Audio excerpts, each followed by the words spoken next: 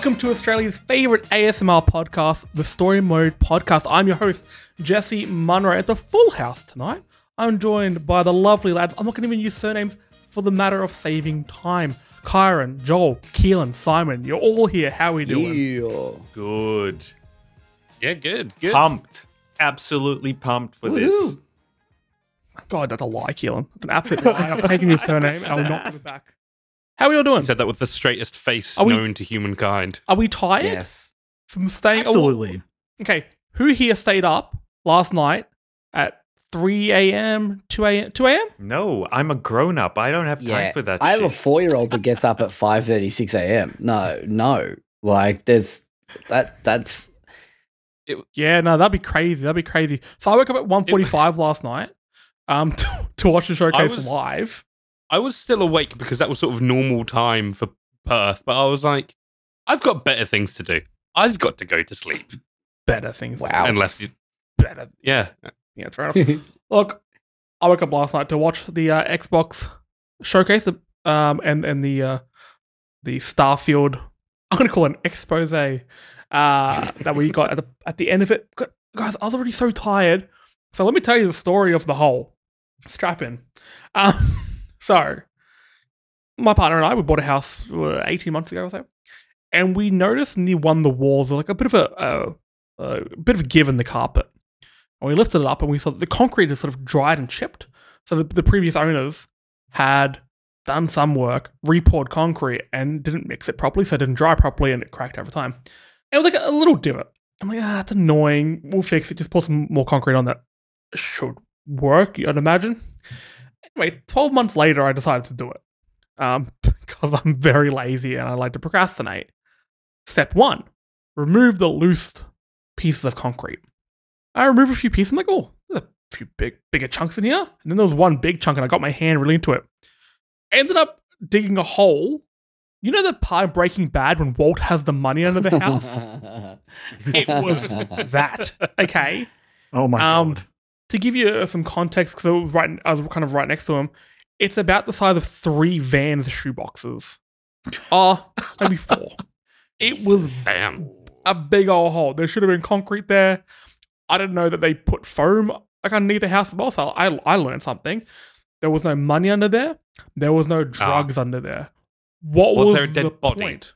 Not at the time, no. What was the point of this hole? If you're going to put a hole in a house, put contraband in there, you fucking losers. God damn it. That or put like, I don't know, like a Riddler trophy or something from the arcade game. Put something in there. Okay? I deserved it. So yesterday, I spent like 4 hours hand mixing concrete. And when I say hand mixing, I didn't have like a stick to... I didn't have a wheelbarrow, so I used a bin. I didn't have a mixer thing, so I used my hand and a glove. I literally hand mixed concrete and poured it myself. I am still sore, yet I still woke up to watch Todd Howard and his fancy friends do a showcase last night because it very invoked the spirit of E3. Without even realizing it, I've taken this week off. I didn't realize this is like quote unquote E3 week, which I've taken off every year when E3's been on. It was just out of my reflex, subconscious, right? just reflex. Jesse, I got to go back to that story you just told us. The whole story. When you said that you hand mixed concrete, because you said it, I assumed you physically used your hand. I assumed you did that because you're a crazy person. It's really hard. Yeah, that's absolutely what I thought as well. So I bought like a mixing thing, you put into like a drill and you mix it and you look real professional when you do it. I used that and then smoke came out of my drill. So I stopped doing it. Oh, good. So I burnt that out, which is fun. So and that's then- dead now? Oh, yeah. I mean, look, I'll risk it for the biscuit. Fuck it. As long as it's not concrete, that is. Exactly. Now, we're going to move along. But, of course, we have to get out the Story Mode podcast staples. We do have some basic templated things we do. And one of them is Jesse's drinks. Sting pending, okay? I went to Coles today and I picked up a certain drink made by, and I don't use this word often in this podcast, but known cunt Logan Paul or one of them. Oh. Which Paul makes Prime? Oh, Yeah, I have one of I bought Prime, tried- guys, so I'm gonna drink I this. tried one of these the other day. Don't tell me what it's like. I want to get pure content bro energy from this, okay? To help me get through what is quite a packed episode. See, once I drink this, I shouldn't make the mistakes. Oh, good. Smells like Twitch. Let me take a sip. Oh. Yep. Okay. That's that. Yeah. For those who've met me before, I'm not a very healthy person. I'm quite unfit. And it's a medical marvel that I'm still standing. Even I Is it found that purely too out of sugary. Yeah. Ooh. And there's Wow. there's no And don't sugar in it. Lemon lime. There's no sugar in it? Well, like there's- small amounts of sugar, but like it's Food acid, Gotta be dipotassium artificial then. phosphate, trimagnesium. I tried the popsicle one, the 3 color, the red, white, and blue one. Ooh. And like, America. yeah, there was something that was like, I was like, there's part of it I was like, I don't mind this. And then the aftertaste hit and I was like, oh, this is bad. And yeah, not good. You know, I'm not a massive fan of energy drinks in general for a myriad of reasons. But Bang energy drinks, they kind of I hit the have rock. one. Like I'm I down have for one of- Bang. It's the most Perth thing you've ever said. Because like Bang is a shit that in Victoria, you get an NQR. Yeah. Like they are in the bargain bin. Like, we're so sorry we suck I- these. We don't know how to get rid of it. Help us. We have so much Nah, Bang. I have dig 'em. one, and it was I don't dig 'em. almost had I not paid like $6 for it, I would have like thrown it out. Like it was awful. Yeah, that's fair. You tried the MTV energy drink though? Hmm? There's an MTV energy Oh, drink. actually, no, I think I have tried God. that. Yeah, it's not bad. I think For some reason, they sell it at Dan Murphy's. It's a bizarre thing. Giant is good stuff. That's the good shit. I Giant's enjoy good. Shine. Yeah, Shine doesn't even Well, No. taste like energy drink. moving on from that, from energy drink corner, we have questions to be asked to us so we can get to know each other better. Hopefully, the question is, what's your favorite energy drink? Because we kind of just did that. But the random question generator, Rubber Ducky, has someone ask us, can I please get a quack going? Quack, quack, Quack. quack, Quack. quack, Quack. quack, Quack. quack. And Quack, question quack, for tonight quack, is... quack. Oh, okay. This is an easy one. What languages do you speak? None. Around the room. Yeah. None. Not even English. Kyron, I hate that you stole my joke. Yep. Now, so Kyron's none. Joel none. Oh yeah, like barely English, Ooh. barely English, Ooh, well, you- and I'm in the process of learning like very, very, very basic Auslan sign language as well, which I'm fascinated by. So oh, it's yeah. good. I want to learn that as Fucking well. cool. I was gonna say, can you give us some? But it's, It's an audio medium, yeah. so that it's probably won't not work. gonna work. However, show me later because I actually want to Yeah. learn it myself. You should just give me the thumbs up just then. Keelan, can you speak a different language? Yeah, I can speak Afrikaans as well. Can you give us So something? It kani. That What means does that I mean? can't. I don't want to talk to you in the language. I think it's a very ugly language.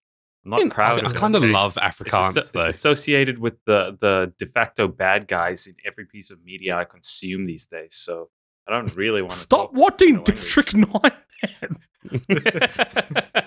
You don't need to have it on repeat. Only It's from I alright, can mate. think of. And speaking of, you know, the accents and language of the villain. Let's ask the Englishman. Can you speak any other languages? Well, I absolutely yeah, speak stumbled. Spanish. I stumbled there, but I still got the insult in. You did. Well done. Yes, I can speak Spanish as well as English, obviously. Give us some Spanish. ¿Qué quieres? Yo hablo. What does that mean? What do you want me to say? Well, okay. Can you introduce us to our main segment? Because can you say that we're about to talk about the Xbox showcase that occurred last night? No, I can't. Can you give us a version of it? No, because my Simon, You know I when won't you- be able to you get correct put on you. the You spot. could say whatever you want.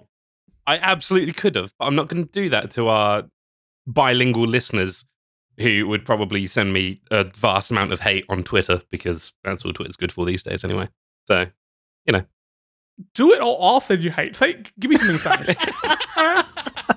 Speak dirty to me in Spanish, you filthy boy. Hola, Mi amor. Good enough. Okay. Call him Puppy. Hola, papi. ¿Qué tal? I'm gonna edit these parts out. They're just for me. They go into Mana's stash. Eres muy grande. It is most grande, yes. All right, let's move on. Like we said, it's a big episode because Microsoft just had their big E3-esque showcase. Obviously with the Starfield stuff at the tail end. So we're going to go through that sort of game by game, break it all down. This showcase kicked ass. I was just saying pre-show that a few weeks ago we had the PlayStation showcase, and I felt like this showed the end of the big E3 style presentation. No, Microsoft absolutely bitch slapped me a week later. This was phenomenal. This holds up with some of the best E3 presentations I've seen.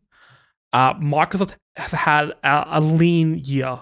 They've, Redfall's a massive misstep for them that really bombed, and they, Halo Infinite didn't do what they wanted to do. A lot of their first parties have missed the mark recently. This showing needed to be big, and for me, they nailed it. Overall, just quickly, what do you think of the showcase? It's awesome. Just straight up awesome. I'm not massively invested in the Xbox stuff. Obviously a few things interest me by the fact I've got a PC that I use. But yeah, I was like, holy shit, maybe I should pick up an Xbox. Maybe it's time. You have a Series? Don't you have a Series S? No, I got nothing. Oh, okay. There were a lot of really good things here, and there's a lot of stuff that I think a good sign for a presentation like this is if they show stuff that I'm not interested in at all, but people are still excited about. Like, for instance, all of Atlas's stuff. No interest from me, but people are excited about this shit. I thought it was really cool. Kyron's got a certain look in his eye, but we'll get to that. Sorry, soon. Kyron and Joel, what did you guys think of the Xbox presentation? I enjoyed it. It was really good. When we'll get into it when we get to Starfield as well. But I'm finding myself struggling to get super hyped for Starfield. And I'll explain myself a little bit. But yeah, I really enjoyed it. There was some really cool stuff in there, and yeah, like Killen said, even stuff that I wasn't super pumped for, I was like, oh, someone's going to be pumped, and this is a good showing for it. So it's it was a really good range of stuff, and it was tight, bang on. Yeah, didn't feel like it was dragging at any point really. Yeah, it was a good showcase from him. And Kyron? Yeah, I kind of agree for the most part. Again, I haven't really purchased an Xbox since my One S, but this was a showcase that made me consider, can I budget a Series X? I don't know if I can, but the fact that it made me think it is a good sign. I think it was great for Microsoft to have those first parties that that were once just a logo amongst a sea of logos, to see some work from those ones, and just even their work with the third-party partners, trying to get some exclusive reveals. Not all of them stayed that way, but we'll talk about the one that did stay that way that actually worked out better because of it. And yeah, no, just a really good showing from Xbox. Funny you mentioned getting a Series X. I got a Series X launch day and I barely used it, to be honest. Last time I used it was Hi-Fi Rush because that game fucking kicks ass. Other than that, it hasn't. However, watching this, I'm like, okay, no, I'll be turning it back on soon. I've got a Series S, so I'm like, oh yeah, I can play them, but will it play though? So that's definitely an interesting question to be how much is the Series S starting to hold the Series X back? Because they've almost announced built the new Series S, so which has got more memory in it, but does it have the same computing power and anything like that? Because the Series X is obviously a lot more powerful. Have they sort of brought? So how everyone's complaining this game runs on PS4 as well, therefore it's held back the PS5 version. They've sort of brought that problem into their next gen and built it into that ecosystem. So in a few years' time, we have Series X exclusive games, and how does that look? But we'll cross that bridge when we get there. Let's get into some of the games. And it started off with a bang. It started off with a big smile on my face because Mr. Richard Ayoade showed up as part of Fable. So good. What do we think of this? This made me so happy. So good. Oh, man. Yeah. I love Fable, the series as a whole. I've played every single game. I played the original back in fucking 2004, okay? So I'm stoked to see... I know. I'm stoked to see that this game is being brought into the modern age, and it doesn't really look like the... I don't know. I don't know where I'm getting this idea from, but it's not going to be the same formula as those previous Fable games. So I'm really... I've never played Fable before. So what is it? It's like a role-playing game, but it's got like almost a life simmy elements to it, where you can buy property, you can marry someone and have a family and all that kind of stuff. And the whole gimmick of it is that choices matter, so you can make good choices or evil choices, and that sort of changes how people respond to you, and also like your physical appearance and the abilities that you have. Interesting concept, but I fucking loved how someone called the hero a wanker, and she just looked at there. I lost my shit. It's got the part where she kicks the chicken. And that's what's important. And there's like some like peasant walk past, like, okay, all right. Like the comedy's not overbearing, but it's just very subtle. Also, now that Richard's in the game as the giant, I really want other English comedians in the game. Like, I want all of the 8 out of 10 cats cast to be on it. Oh my god! Like, I know, unfortunately he passed away, but can you imagine like the Sean Loch Ness Monster or something like that? It would be so good. Yeah. Thank you. Get the Boosh in there. Oh man! Oh my god! Yeah, get the Boosh. Get those guys in there. That would be amazing. Get the IT crowd lot in. You know, we're fine. That's the thing. In the previous Fable games, there's plenty of comedic British talent doing various one-off roles and silly moments and stuff like that, and I love it. If this could be one thing I don't want, though, sorry, go on. I don't want to have to kill Richard. I don't want to have to kill Giant Richard. I kind of love him. I think it'll be really fun to not have to kill him. And him and his giant vegetables. Diplomatic approach. Giant vegetables. So funny. God. We knew this Fable was coming out for a while. And look, from the trailer, we didn't get to see much. It was using the in-game engine, which is cool. But we didn't see any gameplay or anything like that. But just tonally, they've recognized that, look, most people haven't played Fable or aren't that across it. And they need to get to hook them in. And I think this did it really, really well. This game wasn't on my radar at all. Now I'm like, okay, like, what, 20... Actually, I don't think this had a release window per se, but you'd imagine, what, maybe end of 2024, early 2025? Yeah. It's also interesting because, like, this is a studio who previously have made Forza Horizon.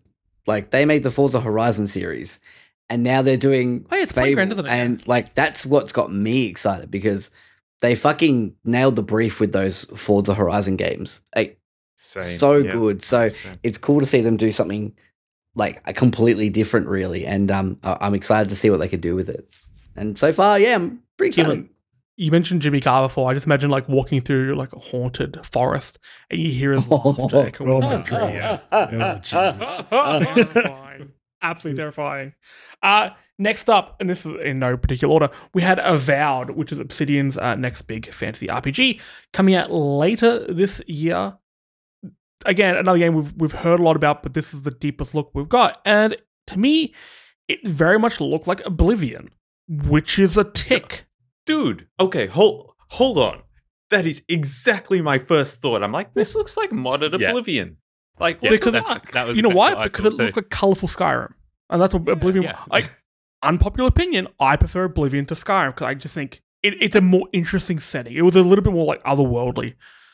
I don't think it's that unpopular of opinion. I think, given I'll rephrase it, time difference between Skyrim and Oblivion now, and now that there's a fair bit of separation, I think quite a lot of people have come back around to preferring Oblivion. Thank you for bringing that up. I'm just going to rephrase it then. That was the correct opinion then. Fair enough.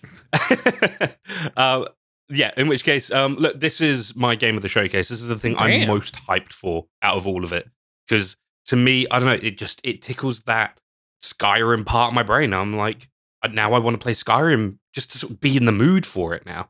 Not to be just to be in the mood for Avowed. Too negative or anything, but I got to be honest here.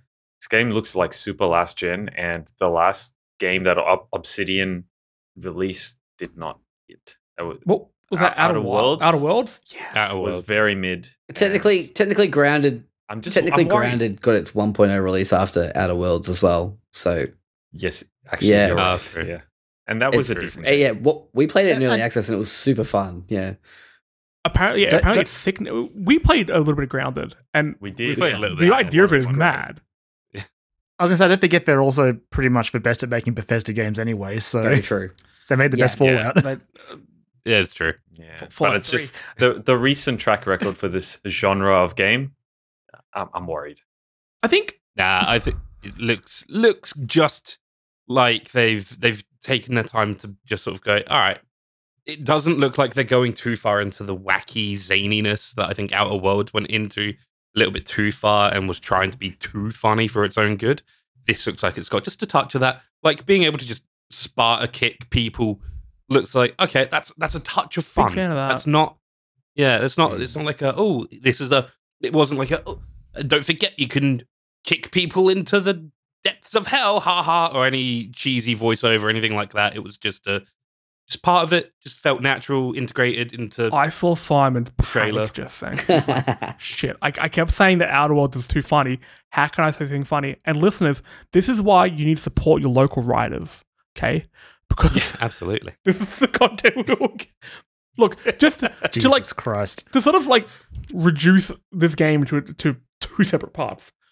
Outer Worlds was really good when it came to narrative like storytelling, and like the conversations were really good, they're really in depth, and that's why so many people fell in love with some of the characters.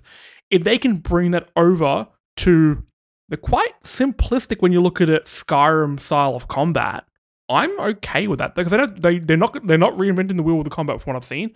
But if they can bring that sort of complex, character-driven stuff, cool. Speaking of narrative-driven, possibly, I don't know. I guess that segue will prove fruitful. Hopefully, down the track when we learn more about Star Wars Outlaws, which by the time this podcast comes out, you probably heard of because it's going to be shown off more as part of the Ubisoft, whatever it is. Ubisoft Forward, that's what they call it. Who does Connect? Is Ubisoft Connect a thing? It might have been for a while there. Okay, Maybe. that was the first thing that came to my head. Anyway, Ubisoft Massive is starting up a new game coming out later this year. Star Wars Outlaws. Next year. Early next year. Sorry, Yeah. next year. What year is it? 2023, isn't it? 2024 comes out. Avowed is next year as well. It's an original story set between The Empire Strikes Back and Return of the Jedi. Before we do go on, just mention two of the films. Joel, got a question for you. Which one is your favorite Star Wars film? Go fuck yourself. I'm just going to jump in. Which one's that? Like episode It's the 9? one where you specifically go fuck yourself. That was episode 9 then. Yep, that's true. Yeah, I'm fucking excited for this game. I tend to. What got you? What did get? I remember like it's been like known for a while that Ubi Massive were working on a Star Wars game, and I fucking love the Division 2, what I played of it, and we played quite a lot of it, and I fucking love that game. So to hear that they were making like an open worldy Star Wars game, I was like, what does that look like? I'm so curious. And at this point in time, I'm still very curious, but I am excited. I do like, Kyron brought up a really good point before we started recording. No real Jedi. This is all like scum and villainy, like bounty hunters and outlaws. That this is what it's like the gritty underside of Star Wars that I think a lot of people are pretty keen for. And Cal Kestis aside, I'm fucking sick of Jedi. yeah. I don't That's give a fair. shit That's about the fair. Jedi anymore. Everything else is better. Hence why Andor is one of the best Star Wars things ever made. And also too, it's why like as a Cal Kestis aside, the only other Jedi, it's either everyone's a Jedi or it's the fucking Skywalkers. Like that's it, you know. Like, and I'm boiling it down to further to that. Like I'm sick of the Skywalkers. I'm done with them. Like let's fucking move on from that. This is a fucking literal galaxy of people and characters and stories that you could tell, and you still circle back around to the fucking Skywalkers. To be fair, they did toy with incest in the second film, so I guess them kind of having a very small collective of characters in the galaxy, they tease that pretty early on. It's like, oh, we're already making brothers and sisters kiss. We've run out That's of a very good point. Back on the topic of Star Wars Outlaws, I just wanted to have a shout out to the music of that trailer, which was that's emotive and powerful and tonally correct. Like for Star Wars, it was fucking awesome. I'm gonna say throughout this whole showcase, I don't think a single trailer was a miss. Like some of them hit harder than others, but I wouldn't say it was a miss. And I agree. I think this was really cool. It was giving me the same energy that I wanted from that Amy Hennig Star Wars game that was floated around. Yep. I really want this to be super narrative driven. All the Star Wars games we're getting lately, I'm playing Jedi Survivor on and off because I'm playing a lot of Zelda at the moment. But if you ask what the story is, I've kind of lost it. I'm loving the gameplay. Don't really care about the story at this point. And I can't remember the last Star Wars game where I didn't mind the Battlefront 2 story, surprisingly. There was a story. Yeah, Janita Gavankar was pretty good You had in to it pay too. for it. It's I was surprised, one, that this showed up here. I was like, this took me by surprise. And I was like, oh, shit. Like, I saw Massive pop up and I was like, no. And then, like saw Lucasfilm and I was like, fucking here we go. Opening the show with Fable, then another game we're going to get to in a moment, and then Star Wars. Yeah. Was Just super banger. strong. But then the other thing that surprised me was because this is Ubisoft Massive, I was kind of expecting like a Division-esque. It could still very well be in terms of its gameplay, but I was expecting to be like not a named character. You were in a world, but like you were just within the Star Wars world. And that surprised me that it was like, no, this is a character story. You're going to be following them. You're going to be going on an adventure with this handcrafted character, and that made me even more excited, to be honest. So yeah, I'm pretty excited. I can't wait to see more of this Ubisoft presentation tomorrow. I wouldn't mind like them making a Division game set in the Star Wars universe where you play as the Rebellion. Oh, That could be that'd be pretty cool. fun. Also, another Ubisoft Massive game that you want to keep an eye out for tomorrow, Joel, being a big fan of Ubisoft Massive and everything they do. Avatar: Frontiers of Pandora. By this time tomorrow, you'll be pre-ordering that motherfucker, okay? So keep an eye out for that one. Moving along, the Xbox Series S is going to have a new... Joel's broken. There's a new SKU coming out. It is a 1 terabyte SSD version of the Series S. Comes in a very sleek new black. Cool. This is what they need to do. The best thing that I saw come out of this was, I think from the Xbox Australia account, tweeted a picture of it with like an emo fringe, and it was just like, tonight will be the night that I will fall for you. Like, and I was like, well fucking done. That is very funny. Well that made me laugh a lot today. God damn it. I don't think we have to say much about that, but yeah, good stuff. And I think this is the type of showcase that has people thinking, hey, is it time to buy an Xbox? Making the Xbox Series S a more viable option with the extra memory, yeah, cool. I'll be intrigued to see what the pricing's like, because I know that extra memory cards cost a pretty penny. It said $399. Oh, $349. $349. Yeah, $349. Which Australia's about $1,500. Roughly, I'd say. Yeah. God damn. Next up, we had Clockwork Revolution, which when I first saw it, I thought it was Bioshock. I thought we were falling in that Bioshock. Right. reveal. Look, That's what I thought. Turn around. Just a new IP. It's an action RPG that's focusing on like a time mechanic. So yeah, it's very, very Bioshock, but there is forwarding and freezing time and all that type of stuff. Looks like you can do that in both combat and in puzzles. What did you think of Clockwork Revolution? Lean? The time manipulation. Honestly, because I've just got Zelda on the brain, it made me think of the recall in Zelda, where you can, no, the bridge is destroyed. That's fine. I'll just recall all the pieces back to normal. But this looks to me like it's going to, hopefully, this might be a bit, early to say, but what BioShock Infinite was meant to be for a lot of people. With that being said, I fucking loved BioShock Infinite, and I know that's kind of an unpopular opinion, but I fucking loved it. I thought it was a great game. Not a great BioShock game. I enjoyed it too. So, this just looks to be giving me more of that, and I'm down. Like, I'm down with the vibe. I'm here for it. I like it's leaning a lot more into the steampunky kind of vibe as well. And I really dig that. I love the logo treatment for it. I love how everything sort of seems to be ticking. yeah. And I love the tagline at the end, coming in due time. I was like, very well done. Yeah, this looks great. I'm very intrigued into this. It looks like they've made the Clockwork Tower from Dishonored into a whole game. Well, it's funny. I was going to say it looks like BioShock meets Dishonored. Like that's the feel I get from it. And if they can pull that off, that's pretty cool with this cool time reverse mechanic. It's rad. Karen, Kills, any thoughts? This didn't really do a lot for me personally because I had a really, really bad time playing BioShock Infinite. And Yeah. I hate that game. Hate that game so much. Yeah, the more time that passes, I'm like, that game fucking sucked. Yeah, it did. I had a great time with it. Boo you, Simon. Boo you in all the things you I know, love. it sounds like you're a whingy dumb babies. Have we had a Freaky Friday body swap in this episode? 'Cause I'm complaining about everything. I'm just dishing it out in return, mate. Look, Clockwork Revolution looks fun, but it's one of those things that I looked at and I'm like, and my first thought was, fuck, I hated Deathloop. Like, it just reminded me of Deathloop, and I was like, that game sucked. Goddamn time manipulation and a menu screen. Grow up. Poor Arcane. Grow Poor up. Arcane. All right, play a game we can skip over a little bit. We're all excited for Forza Motorsport. I think we all respect the franchise, but these sort of trailers with these 2 new cars. That's right.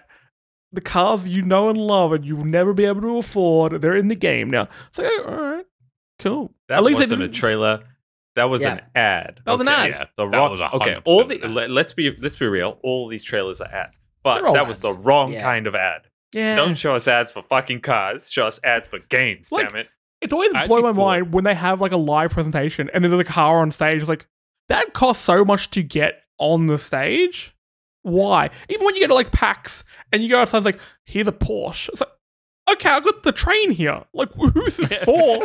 I got the train here and I've just spent $17 on chicken tenders. Okay, I'm not gonna buy this Porsche or this 75 years of Porsche Xbox Series X that you have next to it. Whoa.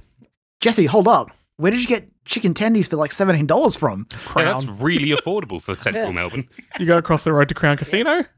Of course. Wow, yeah. I'm the sucker that likes car. I skipped this trailer though. I also, but I am that person that if there is a nice car there, if I'm walking past, I'm like, that's all right. I'll have a bit of a squeeze.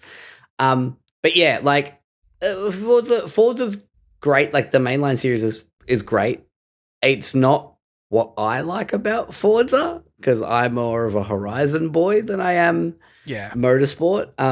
Because Horizon's it has that right balance of sim and arcadey, whereas motorsport's very much it's Xbox's GT, like Gran Turismo, and that's great for some people, and I might have a tinker with it, but I'm not gonna get fully into it like I do with a Horizon game. You know what they need to do? So every racing game has these hyper cars and supercars. Again, cars we'll never be able to drive in real life, and that's meant to be the escapism. Isn't the escapism racing your own car?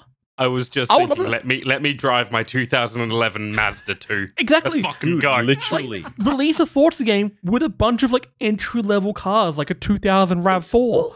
I mean, let us live a little bit. That's what I love about Gran Yeah. Turismo because you get access to all the crappy entry level Japanese Yeah. cars. It's awesome to drive your own car.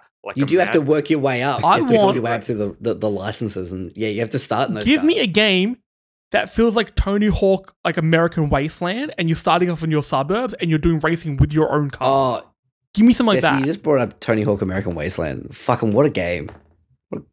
Great soundtrack. Legally, I have to do every I episode. play that. Fucking sick soundtrack. Speaking of transportation, I guess. Wow, what a segue. Segues to transportation as well. Microsoft Flight Simulator 2024. You can probably guess what year that comes out. That was shown off. It looked realer than real life. Microsoft Genuinely. Flight Simulator, the previous one that came out, 2022, whatever it was, is a defining moment when it comes to technical achievements. It's a crowning moment in gaming. this is surpassing it. This looked incredible. And you're not just flying things now, you're doing jobs. So we saw like medical rescue, there's cargo, there's VIP transportation, air racing, scientific research where you get to fight a tornado with a plane. Yep. Yeah. This looks amazing, and I really hope doing the rescue missions, where you could do like mountain rescue missions. Have you guys seen the videos of the woman that they were airlifting and she's had to spin? Yeah, she went. Oh, I need to recreate that. Is she okay? I think so. Yeah. If you're listening, 74-year-old woman or Jeez. something, and they had to rescue her from a hiking trail. she spans so fast that she's 70 now. She went back in time, She's- like a Superman film. She's Superman. she's an astronaut now. Like that was her like fucking Well, she thinks she is. G-force training. Yeah. She did enough Clockwork Revolutions to go back. Boo. Damn you and your ads. And also, just to add to the before we discuss that as a whole, there's also an update coming to the current Microsoft Flight Simulator to get the ornithopter from Dune. So if you've seen Dune, there are these incredible helicopter plane hybrid things that look like massive dragonflies. They are kick ass. I did not see this coming. It's gonna be released in time for Dune Part Tune, which is coming out later this year, like November or something. Dune Like that. Dune 2. What did we think of Flight Sim 24 and the Dune stuff? I genuinely thought it was real life for a solid 45 seconds. I was like, what? Are they doing a collab to get people actually learning how to fly planes? Or what's going Is this on? an anti-vaping ad? There's more than one way to get high, kids.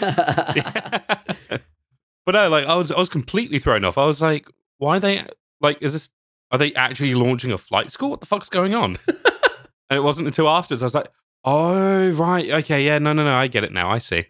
But took me a fucking little while to clock it. Great. This thing was absolutely spectacular, and I feel like it will be a great challenge for me to get into a game like this. But I don't know, Jesse, I mentioned to you in the pre-show, just watching this makes you feel holy shit emotional. It's partly the music they're playing, but also partly just because just the sheer visual imagery. It had of like a everything grandeur that's to happening. it. Yeah, there's something spectacular about this. And also, it had that plane with the giant, massive swollen forehead. Yeah. Oh, yeah. Other planes into, and that blew my freaking mind. A plane that can carry planes. What are you doing? I saw the VIP transport private jets thing, and all I could think of was Succession and the PJs. Just yeah.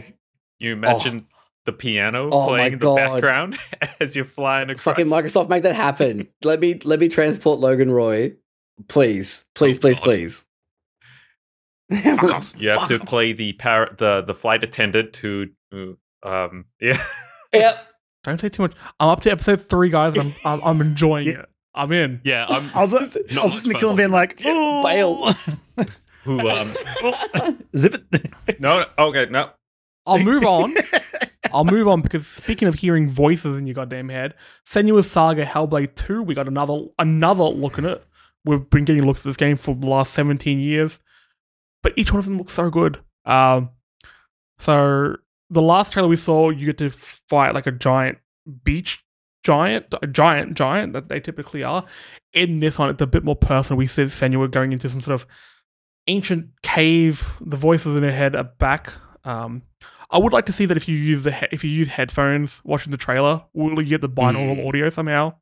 I was watching it on my phone, and it was doing left and right stuff. I could tell from the speakers on my phone, so that was pretty cool. Playing Hellblade without headphones is a crime. You are doing yourself a disservice because I don't think any games come close to doing something like Hellblade did.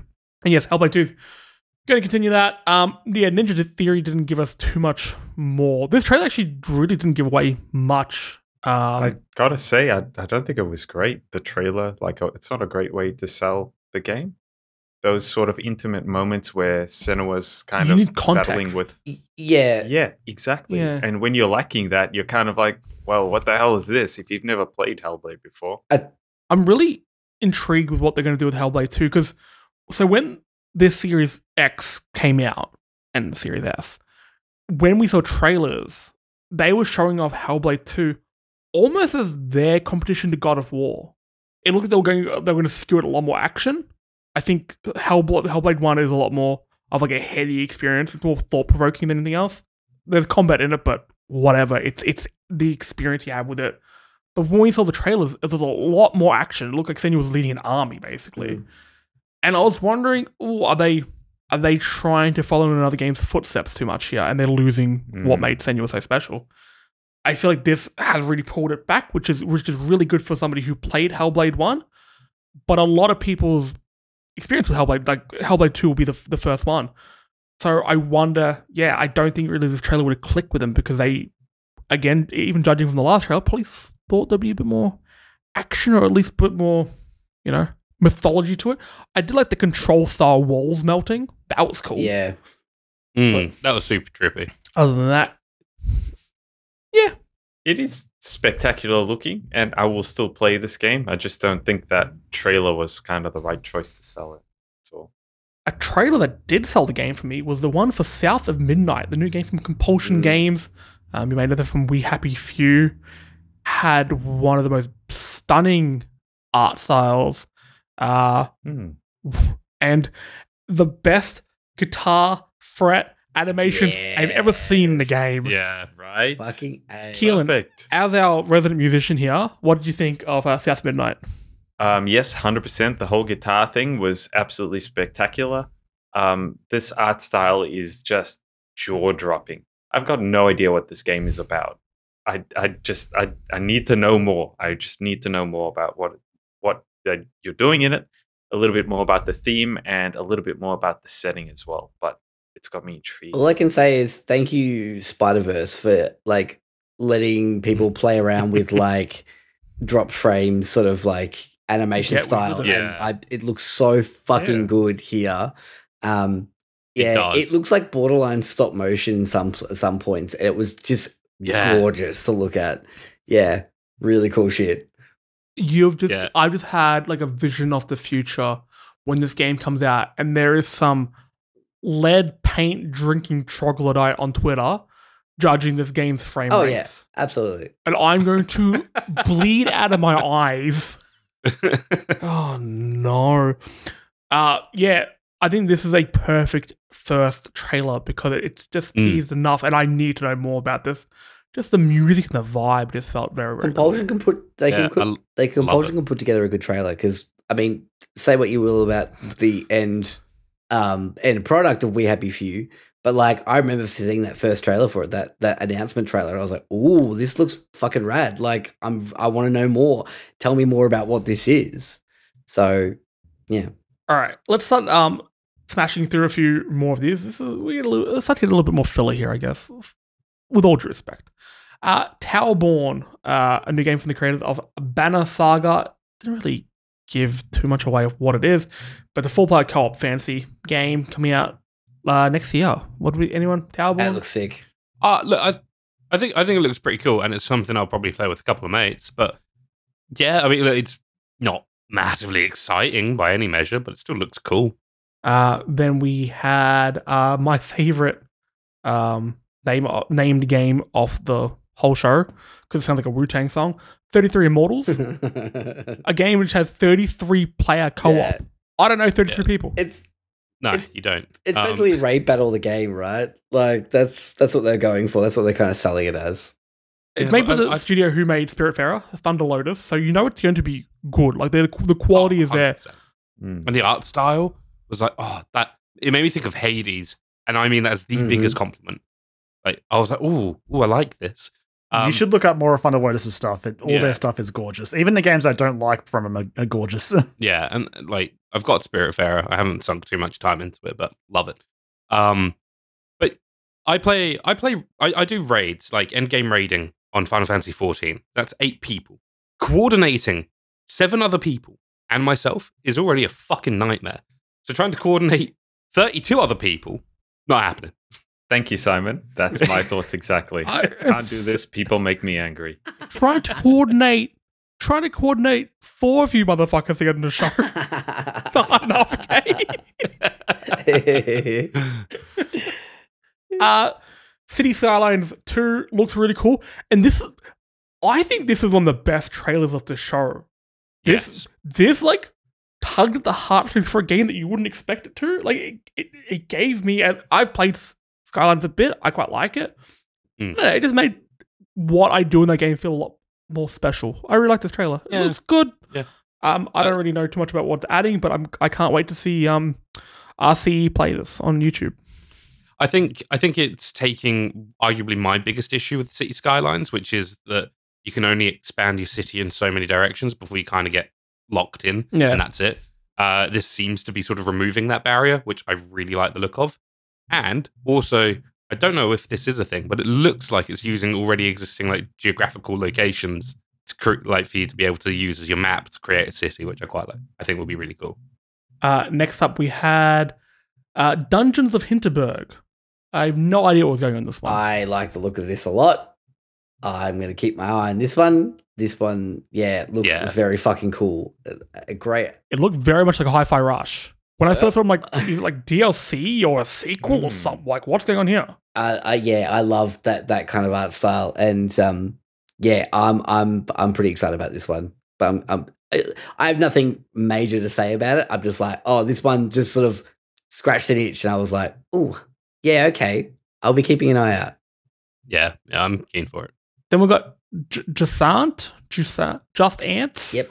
Just Ants. I don't know what. Just Dance. The climbing simulator. Tomorrow. Juice. I don't know how to pronounce it. You climb in it though. What do we think? Mark Serral's a video game. That's what it is. I'm glad to see Dontnod flourishing outside of Square Enix. It's a cool idea. But the cynical part of my brain when I was watching it was just like, did you love all the climbing segments of Uncharted? I've got a game for you. Dude, I'm 100%. That's oh my god. Yes. There is a moment. It's kind of like, you know how they talk about like jumping the shark. So in Happy Days, the Fonz jumped a shark, and that signaled the end, like the kind of the end of the show. For me, Uncharted 4 had a moment where it jumped the shark because you're about 80%, probably 90% through the game, and then they give you a new climbing tool. And I'm like, wait, I thought I was in the end game here, and now I think I've got like 15 hours to go. They give you, it's like there's a spike, and you can jump onto these craggly rocks, and you shove it in, and you can use it as a bit of a spike to climb walls. There is a moment in this trailer where the animation looks very, very similar to that, and I just had these like Vietnam flashbacks to the moment when because Uncharted 4 was probably the last game that I sat and I played like 10-hour sessions of because I was so hooked in that narrative. And I remember when that hit, it really annoyed me. So this game is like, I don't like climbing. I don't like climbing games anymore. I like the idea of it having like different, like it looks like there's a lot of variety in tools and ways to sort of scale up the mountain, and having those little brief respite moments of like little, I guess, unpopulated or like deserted civilization towns looks pretty cool. But yeah, I don't know, it's fun. I think like we've had quite a lot of walking simulator games over the past few years.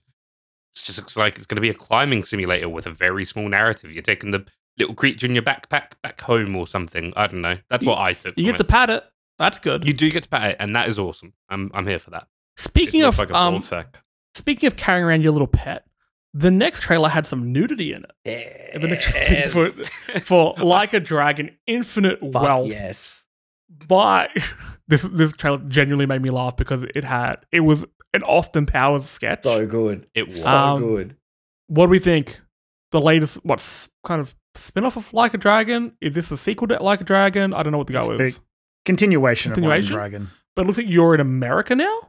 Seems like it. I really need to know more. The trailer was cool, but I was like, more, please. I don't know where this lands, like, if it is like a fully the sequel game and that's what it's called, or if it's I mean, it's Like a Dragon 8. Did it have 8? It's just the infinite sign is like 8. Oh, they went full Resident Evil Village. Yeah. No. Okay. Yeah. No. Okay. Cool. That's got me excited. There's a Like a Dragon presentation coming up, isn't it? Or, yeah. So yeah, really soon. Yeah. Like a Dragon. I'm so excited for Ichiban Kasuga is like one of my new favorite video game characters. So I'm excited to continue his story And yeah, if you, Yeah, America but it is does not have an ready for itchy itchy bum. after being on that beach. it's so funny. Alright. So funny. Now, Kyron, I'm going to give these next bits to you. Do you want to talk about Metaphor and be excited, or do you want to talk about Persona and maybe be a bit controversial? Look, let's start with Persona because they're fine. Like I don't want to sound like I'm too negative about Persona. All right, I do love the games. I love the series. So this was leaked a few days ago, so this didn't come as any surprise. We had Persona 3 Reload and a Persona 5 spin-off shown off. Karen, you have the floor. What did you think? Because I see a lot of people very excited about this, but you're like, no. I look. I don't like to be a party poo, but look, I love Persona 3. It is, I mean, everyone's favorite Persona is usually the first one they play. That's pretty much how it goes. Yeah, and Persona 3 was the first one I played. So I remember when it was leaked or rumored like months ago that they were remaking Persona 3. I was like, okay, cool. You did just put out Persona 3 Portable, but Yeah, whatever. that. Whatever, I guess. I can swallow that if you give me a remake. And now we've seen it in full, and we now have some more information from outside of the Xbox thing, so I'm going to drag into the show, even though it's not related. Well, they did confirm that it is vanilla Persona 3 they're remaking, not the FES like expanded version, which I know people have qualms with the added post-story content, but I think even the quality of life stuff they added in And like was FemC good. as well. That's from Portable, yeah. So Yeah. the FemC is another whole thing where Persona games typically is like, here's your character. This is who you are. You're just this high school boy. But Persona 3 Portable lets you choose to be a female main character, which was nice because it opened up a few new social links, new romance options, and all this sort of stuff. So, I mean, I didn't really expect to see her there, but it was a bit of a bummer for her to just not make the cut, but it is what it is. And the other thing, which is interesting, which I think we all saw coming, was the recast of all the voice actors, which does erase problematic voice actor who used to voice Junpei, Vic. So he's gone now, but the entire cast has changed with new fresh blood who I don't recognize any names. So we'll see how that goes. But I mean, I don't want to sound too negative because the game itself looks nice. The menus look fucking splashy, and the music obviously slaps. It slaps. I'll continue the positivity here by saying that I have held off on playing any form of Persona 3 for so long because I know it's Kyron's favorite, and like it's the one that I haven't played of the, I guess, the three well-known ones. Sorry, 1 and 2. Modern ones. The ones that I guess interest me more. Again, I'm gonna offend probably many people by saying that, but that's just me. Like, you know, Persona 4 was the reason I got into actually playing JRPGs. So that is the game for me. And 3's always been the one that I'm like, I want to play it. I'm excited for this remake. I will be there probably day one, and I'm looking forward to it very much. So, coming into it with like fresh eyes. I mean, I'm in a pretty similar boat because I held off of playing 3 Portable when the ports came over because obviously all of the rumored stuff about the remake and everything else. So I'm like, well, if they're going to do a remake, I might as well hold off. And obviously the ports themselves were problematic in a few cases. So I was like, yeah, I'll just hold off.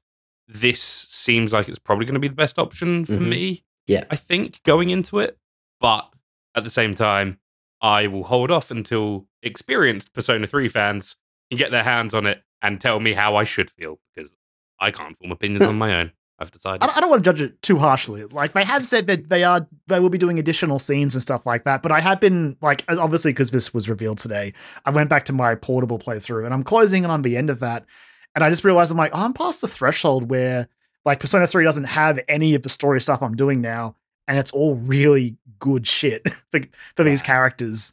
So again, they might not directly add the FES. They might adapt some of that stuff in naturally, but it is one of those things where I saw that being thrown around the internet today, and I was like, well, that's a bit of a bummer.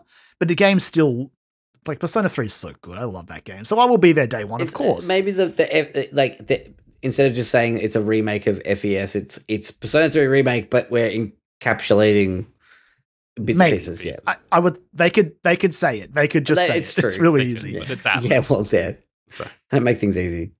Tactical looks fun as well. Karen, we be at day one for Metaphor Re Fantazio. As soon as I can pre-order that game, I'm there immediately. This trailer gave me a panic I'm putting attack. my money down. Money down. Yeah, that was certainly a fucking trailer, Yeah. wasn't it? Yeah, like I saw the menu Good screen God. and I almost had an epileptic fit. Like my anxiety spiked. It was like fight or flight response. I hated watching this. This is Persona 6 right here. I know I mean, it. Yeah. For a second, I It thought it is. was Fire Emblem. I was like, why is Fire Emblem in this? Just for a second. Do we know what metaphor Fantasio is? You can only say It that is way. the new JRPG from the guys who made Persona 3, 4, and 5. It was originally announced back in 2016 as Project Re Fantasy, and has basically been dead silent since then until this very showcase. But yeah, pretty much three of the big folks from the Persona teams are leading like story, character, and music on this game. Like it's Persona 6 one way or another. It sort of feels like it's taking Persona mechanics and melding it more with the Shin Megami Tensei fantasy. Hopefully Yeah. trying to reunite those fan bases, which are heavily splintered at the moment, at odds with one another. But I was just visually mouth agape watching this trailer. Yeah, I'm interested in playing this. I'm not as hyped, but the thing that got me the most hyped was seeing that Shoji Meguro was doing the music. I'm like, oh, all right. This is God. this is the future of Persona, Joel. This is one of the things that made me really excited about this whole showcase is when there was a game, like you guys were saying before, when there was a game that I'm not interested in, I could pick basically one of the story mode crew who would be keen. And the next game we're talking about, I was about to message Simon being like, wake up. You need to see this. I legit thought that Kunitsugami Path of the Goddess was Monster Hunter. 'Cause Yeah, right at the start had big Monster Hunter Yep. vibes. I'm like, ooh, It did. bit of a different direction did. here, but like this works. This could easily be set there. It's not, but it still looks pretty goddamn interesting. Just like another like fancy sort of slasher, I guess, using the RE engine. But Capcom's been on such a streak as of late that I mean they can't do any wrong at the moment. So I'm kind of keen on this. What do we think of Path of the Goddess? I think it Gorgeous. Yeah. awesome. Mm. Like, it almost to me makes me think of if Demon Slayer was a game first before it was a manga. That's kind of the vibe I'm getting from it. And I am here for that. Like, holy Yeah. shit. It looks like the game is going to dip into a lot of like Japanese folklore and be quite trippy about it, which is what I've wanted ever since Ghostwire Tokyo first got announced. Obviously, that game has a lot of Japanese folklore in it, but it was used in a way that I didn't love. I'd like to see that folklore within nature. I think it becomes much more like visually Or interesting. even within the And like you said- the time period, I guess, for lack of better words. that Yeah, it's exactly. Like meant this to is be. a Yeah. ye oldie game. It just looks gorgeous. You know what it reminded me of? It's going to be the Venn diagram of listeners who have seen this film and know what I'm talking about here. Did you guys hear of or see a film called like 3,000 Years of Longing? Oh, Idris I Elba in it? wanted to. I But also want to yes. see Okay, it. the I know. first half of that movie is amazing. The second half I didn't love. Okay. But it really reminded me of the trailers for that because they were very in your face, fantasy, but had this like acid trip quality to them. Shout out to George Miller. Friend of the show, director of this episode as well. Fucking yeah. Heck yeah. Don't put that at his feet. You can listen to the episode. You can listen to the Black and Chrome version of this episode coming to Spotify and iTunes. Payday 3. Yeah, cool. I'm in. I'm 100% You're in. a big Payday fan, aren't I've- you? Well, I've played a substantial amount of Payday 2 with friends, and don't get me wrong, Payday 2 definitely has its issues, but Payday 3 just looks to be more of the good stuff of Payday 2, which I I did love. get that feel too. And it's the best part of Payday 2 is fucking about with your mates. Like, it'll be the most straightforward, simple bank heist available. And then one of your mates is like, hey, can I do something really stupid? And you're like, yeah, sure. And they throw a grenade at the window, hoping it will go through the window. It doesn't. It bounces back and blows them and 14 civilians up all at once. And you go, well, you're a fucking twat, aren't you? But it's fun. And it's just chaos. And when the music's thumping and there's a massive raid happening, it is so much fun just to be sort of like in the moment. My Payday 2 experience is so different. I remember buying it out of curiosity, playing it for an hour, returning. I'm like, this sucked. I could. Were you playing on your own? No, I was playing Yeah, that's with the- people online. And Oh, I'm just okay. like, this just seems janky and broken. I don't know. I didn't click with it. However, look, it's just not the game for me. But I did see a lot of people who are fans of Payday getting excited for Payday 3, so that looks good. Another game that looks good. Another game that actually looks better from the creators of Dear Esther and Everybody's Gone to the Rapture. Still Wakes the Deep. Because of my current love of game of the year contender Dredge, any sort of nautical horror has my attention. This looks good, and when I saw this, I'm like, Karen's gonna be into I was this. like, the trailer ended, and I was like, Yeah. it's a Karen ass video game right there. Karen, you're a man of the sea. You're a sea man. I like the Chinese Room. They make good stuff. They made my least favorite Amnesia game, but I do like Dear Esther and Everybody's Gone for Rapture. I wasn't sure when the trailer first started, and I was like, okay, Chinese Room, at least like walking simulator, because that's sort of their bread and butter. But when it started leaning more into the horror stuff, I was like, I'm listening. Like, because let's be honest, like oil rigs in the middle of the ocean already deeply unsettling to creepy, look yeah. at. Like, I don't want to be on one of those. No. Just I in the would middle of think- the ocean? No. I have a thing for games, media, just movies, anything in general, where you are trapped on a vast metal vessel in the middle of an ocean. It is Awful. absolutely terrifying and just completely, oh man, terrifying. There's a movie from like 1999 or something called Virus, which encapsulates my entire fear of all of this shit. Sorry. Watch it, it's terrible. You know what movie I thought you were about to say? Oh, I no. thought you'd be like, gonna be like, I'm gonna mention this film, but nobody's heard of it. I thought you were saying Titanic. I'm like, buddy. For some reason, my mind went to Deep Blue We've Sea. heard. My mind went to Deep Blue Sea. I don't know why. That too. Oh my But god. yeah, Keelan, we haven't spoken about it. Have you played Dredge? I haven't played Dredge. No. Okay, please do yourself a favor. That is a Keelan ass game. fucking awesome. There are demos, I'm pretty Games sure. to Yeah. play, but okay for you, Jesse. I will. I've never thought. I sometimes steer you wrong, but this is one of those It's- occasions. it's not- This is genuinely on my game of the year contender. And it's not overly long either. Like it's a relatively No. tight The experience. DLC comes out soon. Yeah. Thank you. Yeah, it's for that, getting- Joel. getting That's what updates. I needed. I gathered. That's why I was like, yeah, that'll be the thing to get it pushed across the line. The Yeah. important bit. Another game I may jump back into soon. I know. Cyberpunk 2077 Phantom Yep, Liberty, the I'm not- DLC Shit. that CD Projekt Red have been talking about for a while now. Okay, I need to just lay this out there.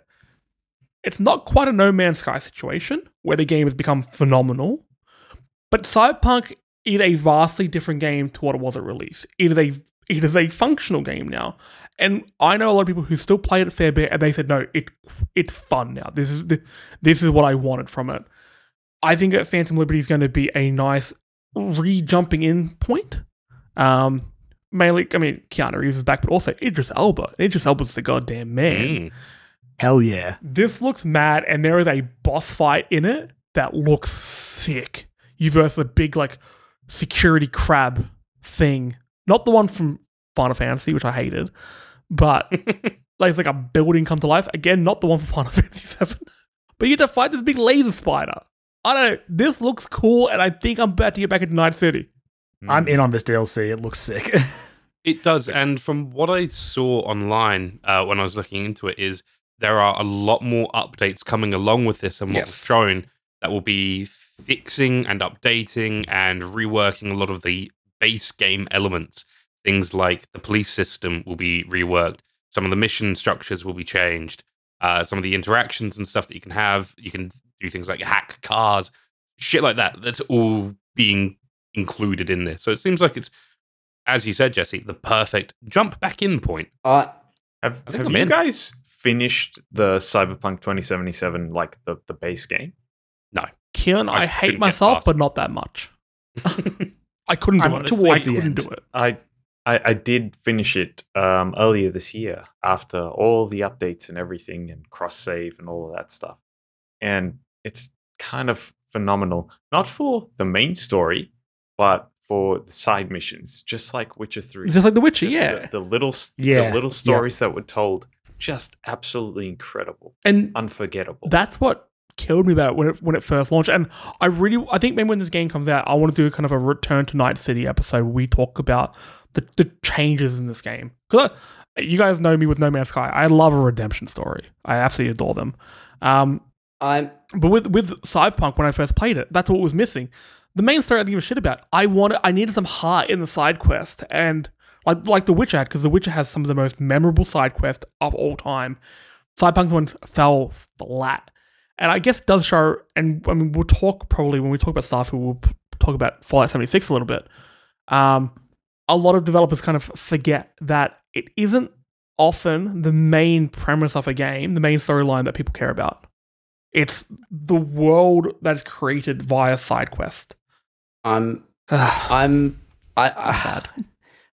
was so hard in on Cyberpunk in the lead up to it. Like, I was like watching the Night City Wires. I was all about it. Like, fucking every time fucking Samurai would put out a new track, I'd be like listening to that. One, because it was from Cyberpunk, and two, because it was basically a new EP from Refused, which was fucking Refused? sick.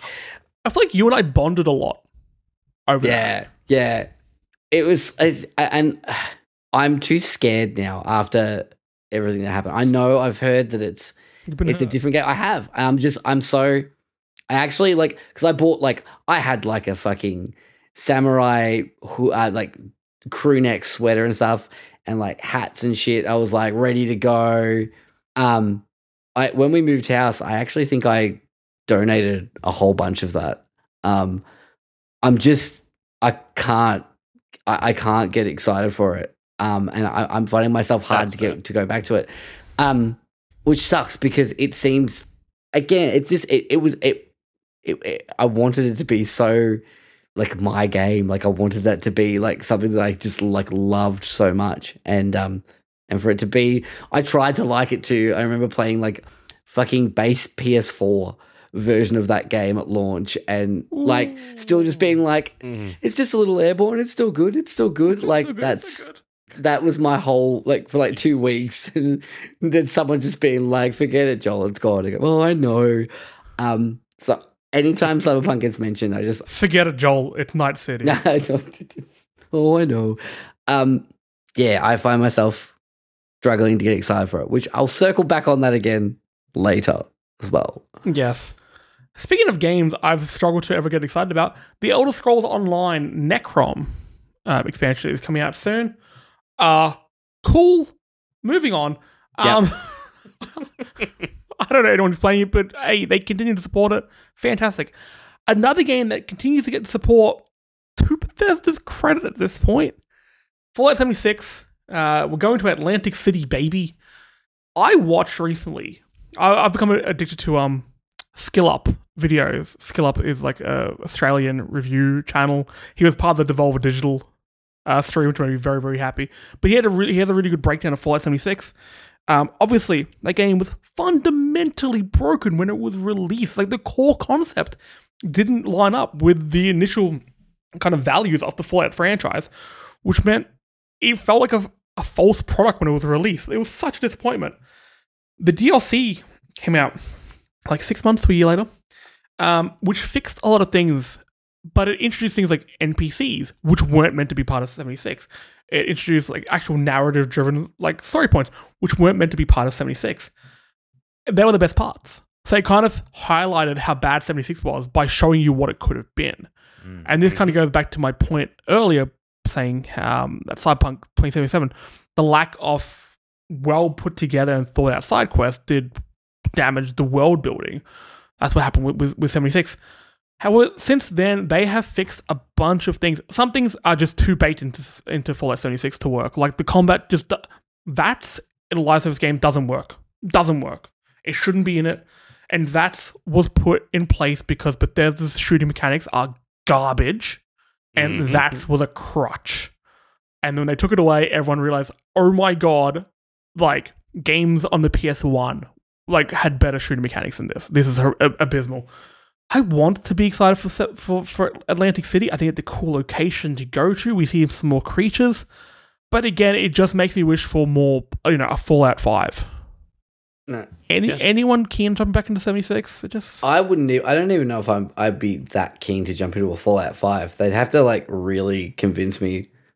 Again, we'll circle back around on this when a little bit later, I think. But yeah, I'm kind of with you there, man. Like, you've got to do something different. 4 was such a disappointment in my book. Like, don't get me. I after a few drinks, I can go on about Fallout 4 for hours, and I apologize to everyone at the Energy Australia Christmas party a few years ago.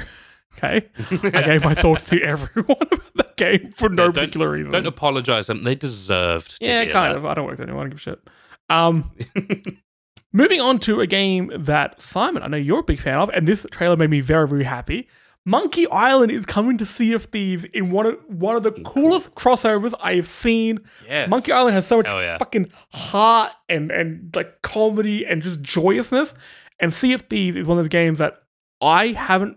When I've played, I've loved it, but I haven't gone to as much as other people. But seeing other people play it is incredible because it's such a healthy online community, which is a rarity nowadays. Seeing all this come together makes me really happy. Simon, as our Sea of Thieves captain, how you feeling? Look, I'm pretty keen for this because the last, I think, sort of big crossover that I played was with Pirates of the Caribbean, and that was a sort of self-encapsulated story that you could just sort of activate from any of the major outposts, and that was so much fun. This looks to be more of the same in the best way, in the sense that it's just a thing. You set off and you go for it, and you have this what looks to be incredible adventure. This looks so fun. And that's the thing that I think Sea of Thieves does fantastically, is you can make your own fun in different ways. And then when it guides you to doing something, it doesn't force you. It isn't like, no, you have to do these very specific things. It's just, here's what I want you to do. And you go, yeah, all right, I'll do that. That seems fun. I wonder if I can throw an explosive barrel at the wall. Oh, I can. And everything's broken. I love that Simon, both of his examples of playing a game like that is like throwing an explosive at something you shouldn't throw an explosive at. Yep, it is. But I've got explosives on the mind today. But yeah, it just looks so good. And the scripted parts that happened in the Pirates of the Caribbean bit were really fun and felt really cool to be involved with. So I'm looking forward to this. I'm so looking forward. Question without notice for everyone. What seafaring story do you want to see crossed over with Sea of Thieves? Ooh. Titanic. This little known movie that no one else has heard. Kevin Costner's Waterworld. I honestly don't know. Waterworld Waterworld was sick. Shit, yeah. I have a serious answer, which is Dredge. I also have an answer to piss off Joel, which is Avatar 2: The Way of Water. Oh my god! I want Treasure Planet. Oh, the Disney movie that should have been better than it should have been bigger than it was. Oh, from downtown, Simon. Good movie and good call. Correct. Yeah. That is correct. Well done. You've won the podcast. Actually, while you're on that topic, why not do Atlantis as well?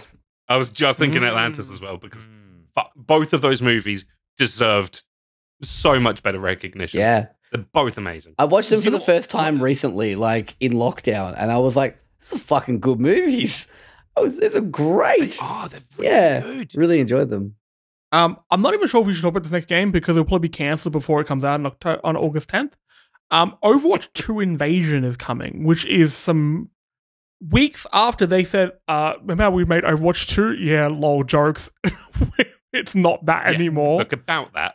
What a rescue effort they're doing. But this is like, what is this? Was there a memo that doesn't go through the team who was developing this and being like, hey, we're not doing it anymore? It's like, oh shit. No, there was. What is happening? There's a great interview with Timur Hussein from GameSpot. They do talk about a lot of these reworks and changes. So a lot of the stuff that was already done in terms of like the hero missions thing, they are sort of going to be piecemealing out in these seasons, is what it seems. I will say this, that trailer, it sparked a little bit in me, and I was like, But Joel, you know why though? It was because they had the stuff that we wanted, which was the characters talking, doing story missions, and yes, I know it said story missions are coming, but my my bar for what that'll be at this point is so Did low. this It's seem like like- on the floor. If this is a case of, hey, we're announcing that we're not going to do this, but here are the bits we've already done, that is such a slap in the face because it's like, this is what you could have had. Because this looks good. I will say that the trailer kind of underwhelmed me because Blizzard does stunning. The Overwatch cutscenes are some of the best in the game. Blizzard does some of the best cutscenes, we'll see. And this didn't have that level of polish. Before It felt like this was rushed out. We've got it. Just put it out there, just to ease some of the tension.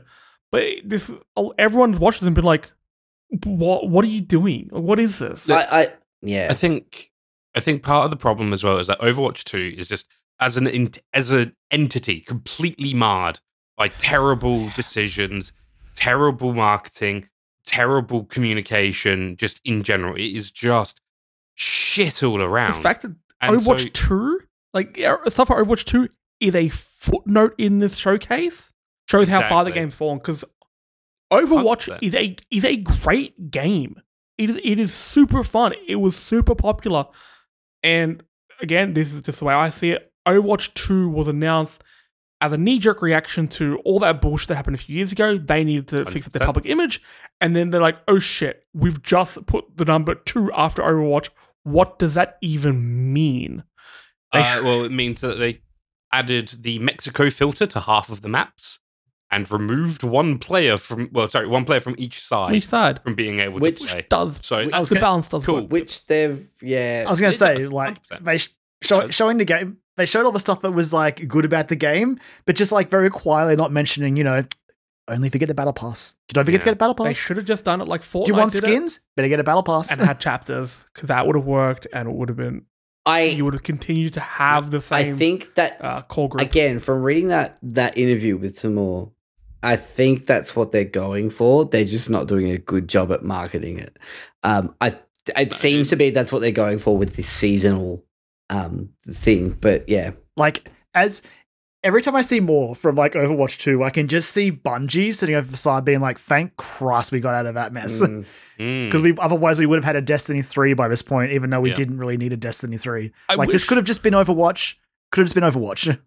Could have been. I feel like Blizzard had put all of their like skill points recently. They've changed them all over to PR announcements, being like, "We are so sorry for our behavior," rather than actual announcements for games. And being like, "Hey, we're changing this, and these are the reasons." Because like I haven't seen the Timur interview. Fucking problem. Well, I haven't seen the Timur interview. it's a good But article. Yeah, I shouldn't have to understand where one of the biggest games in the world is going. yeah. I don't know. We'll see what happens.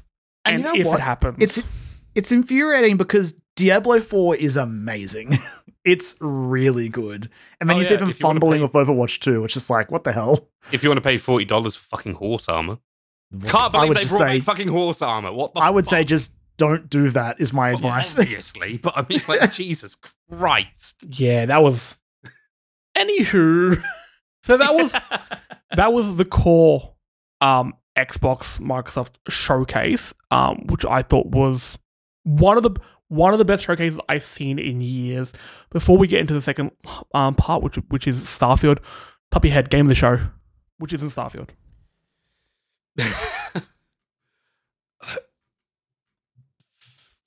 For me, I think it is Avowed. Like that or Fable, because Fable, Richard Ayoade, I love it. I'm here. Killen? I don't know. Between those two. Flight Sim really stood out to me in this show. Just wow. Joel?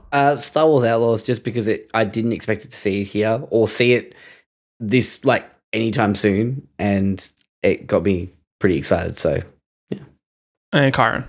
I mean, clearly metaphor. Like, aside from the reasons I was excited to see it, having those two Atlas games leak was just like, oh, okay, when we got to those logos, it was fine.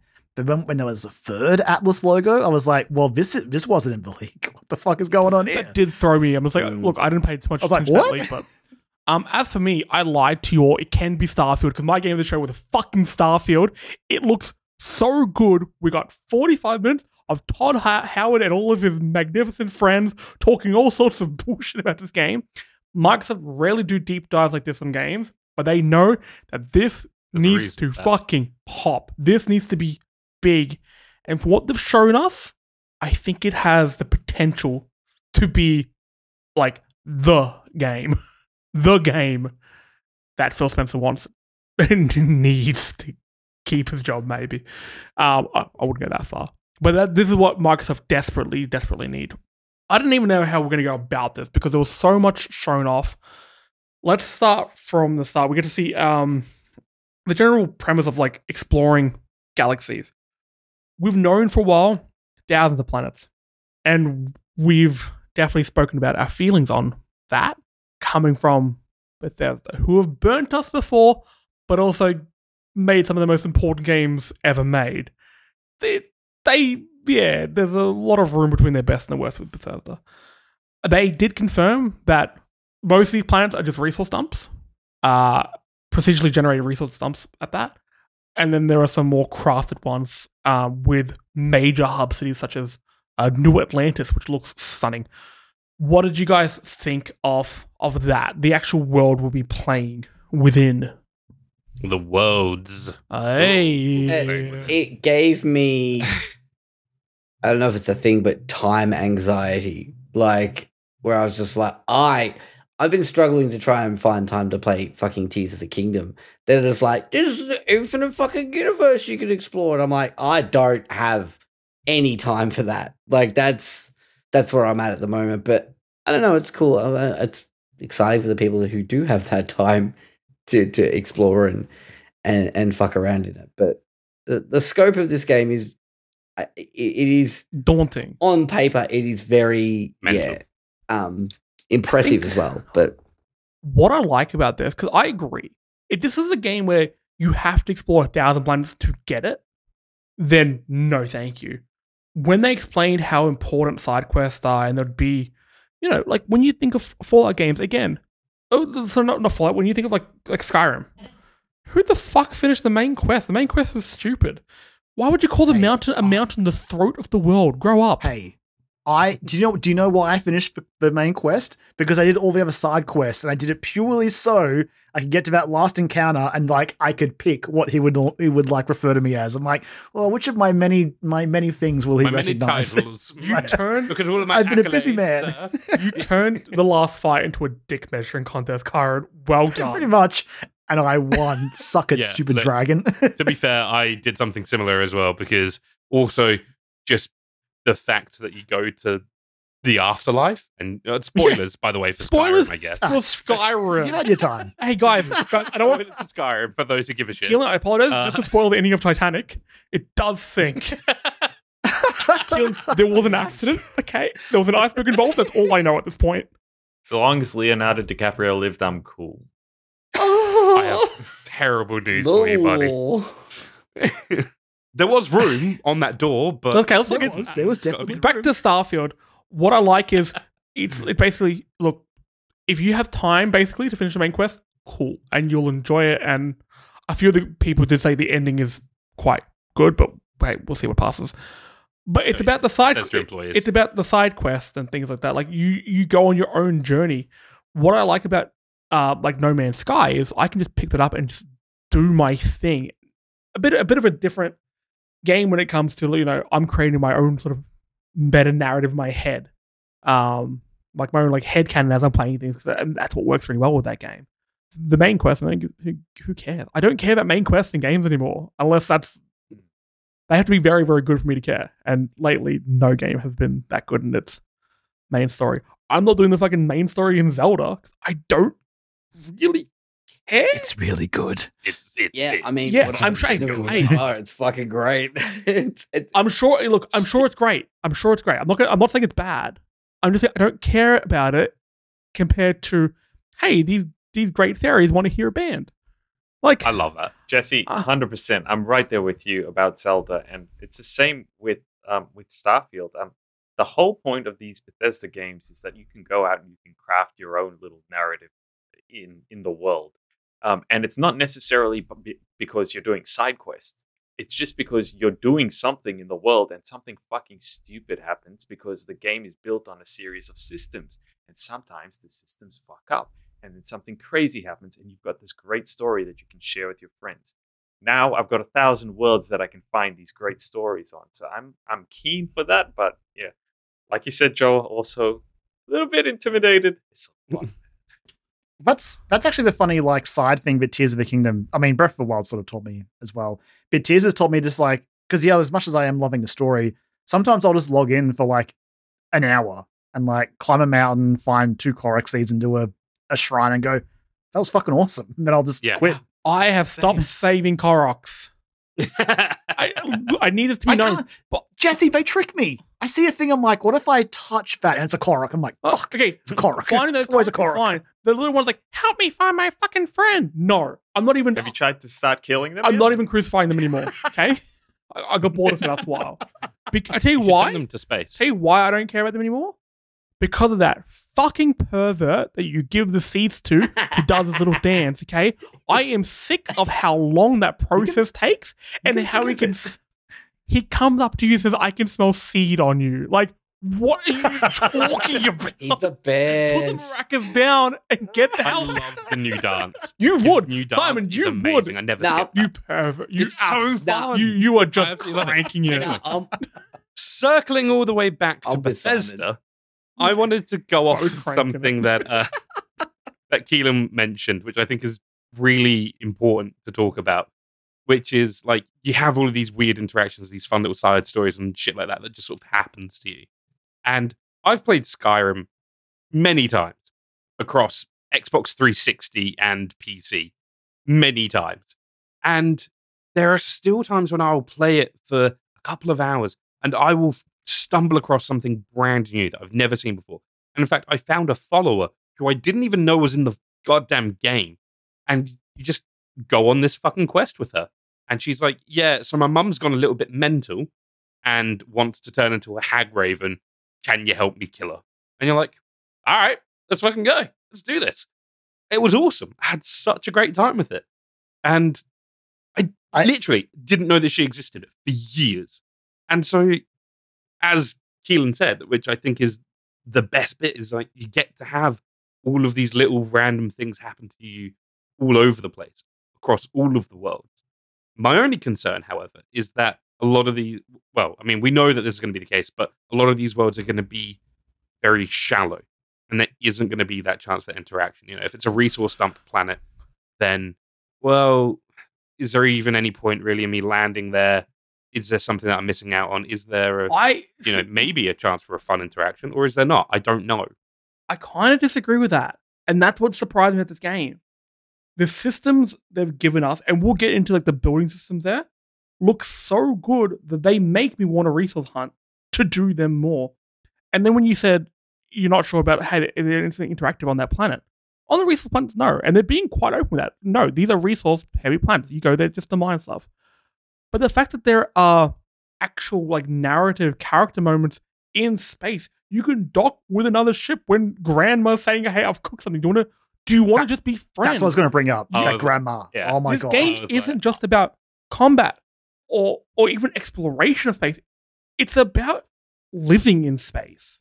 And there are some people who are just good, who want to just be friends. There are people who are doing their job on these massive fucking freighter thingies floating around. I did love. That's what I didn't expect. I did love on that topic. I did love the perk you can have that, like you have to give a bit of money to your parents is like the downside, but you That can go and is visit them so and they are just super funny. supportive of you. I'm like, that's Yeah. fucking good. Okay. That's good. Let's That's get good shit. I love it.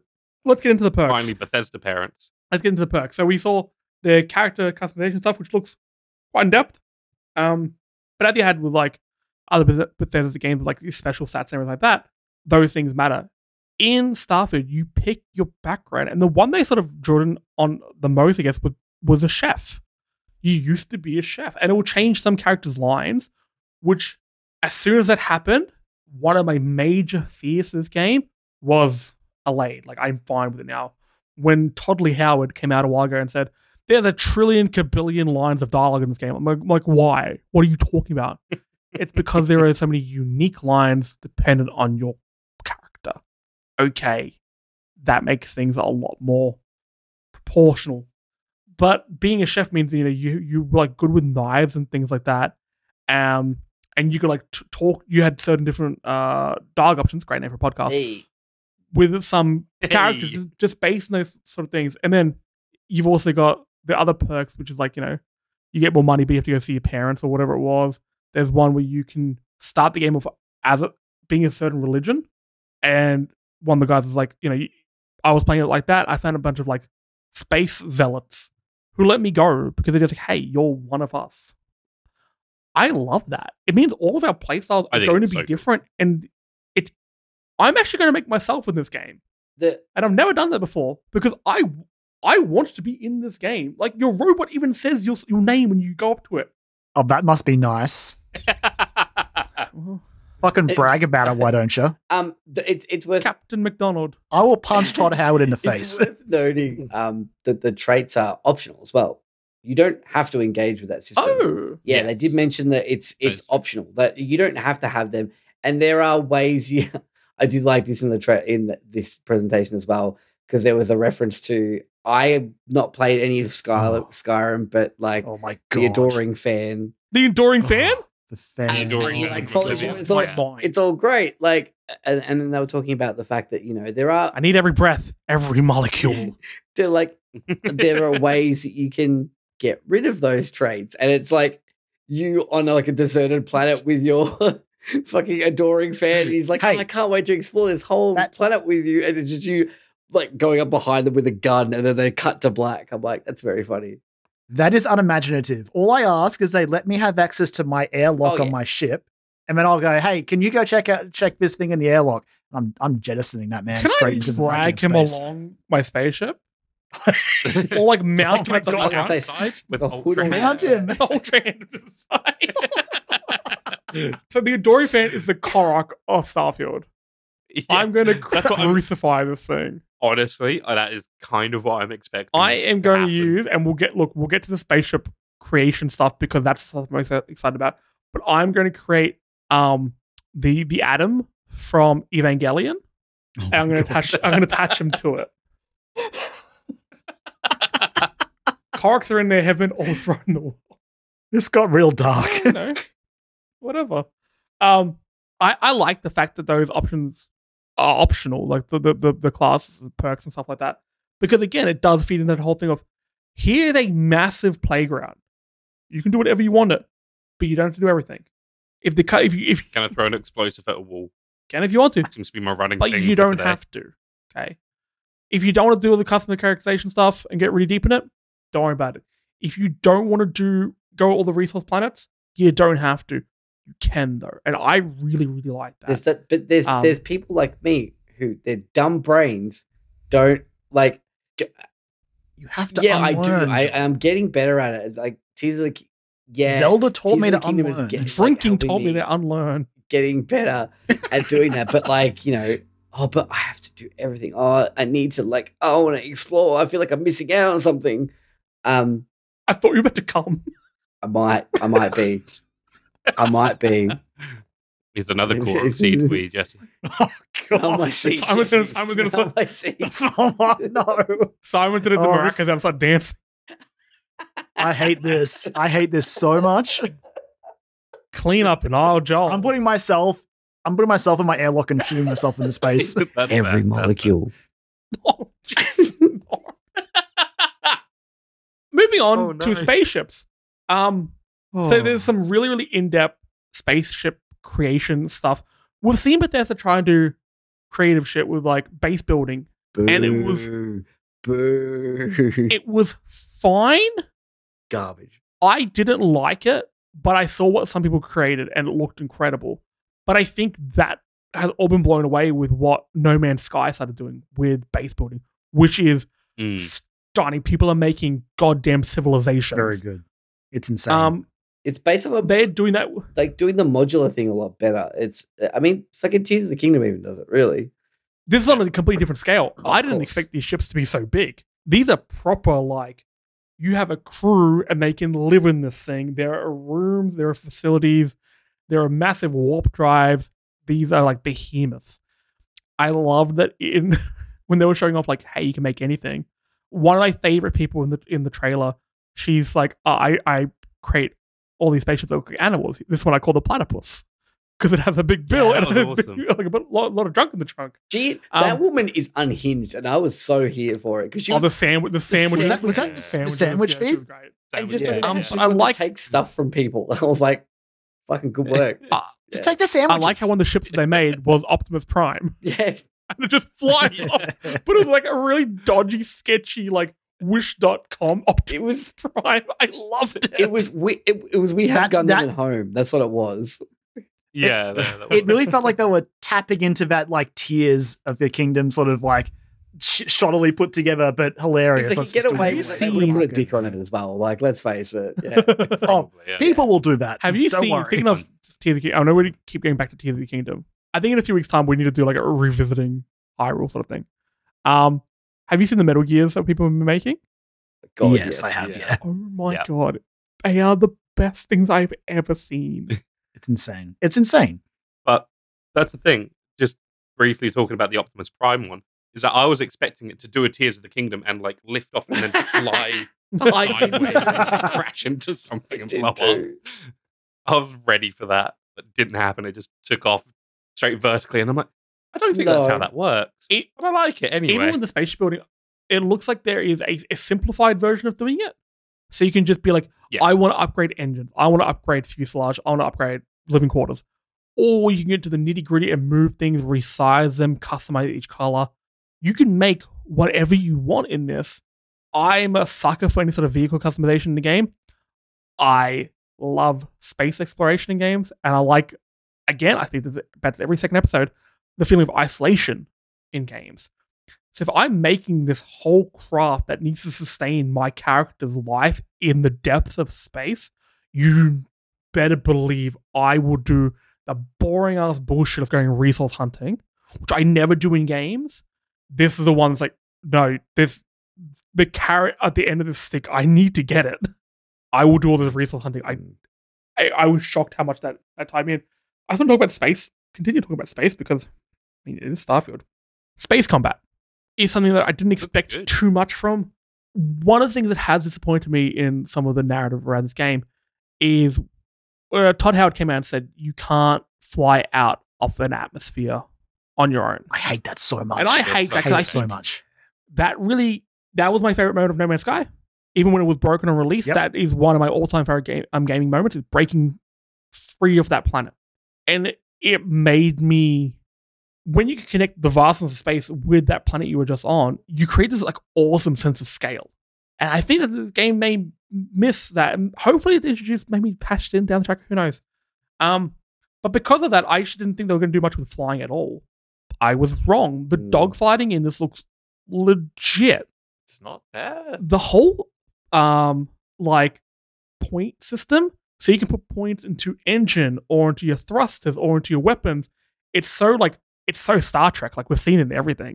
It's also so Star Wars because Squadrons did that like 2 years ago as well on a more simplified level. There's Joel, I'm sorry, I don't like Star Wars as much as you do. I'm not a super fan. go fuck yourself. I'm bringing up a good point here.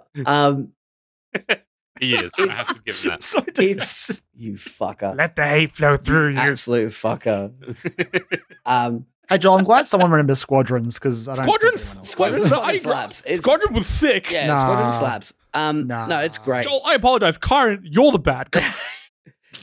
Look, here's what all I wanted was to not be trapped in that stupid cockpit view. I was also. Granted, I played most of it in VR, but like No, it's. Fuck it, I flipped. Karen on your side. The cockpit view sucked.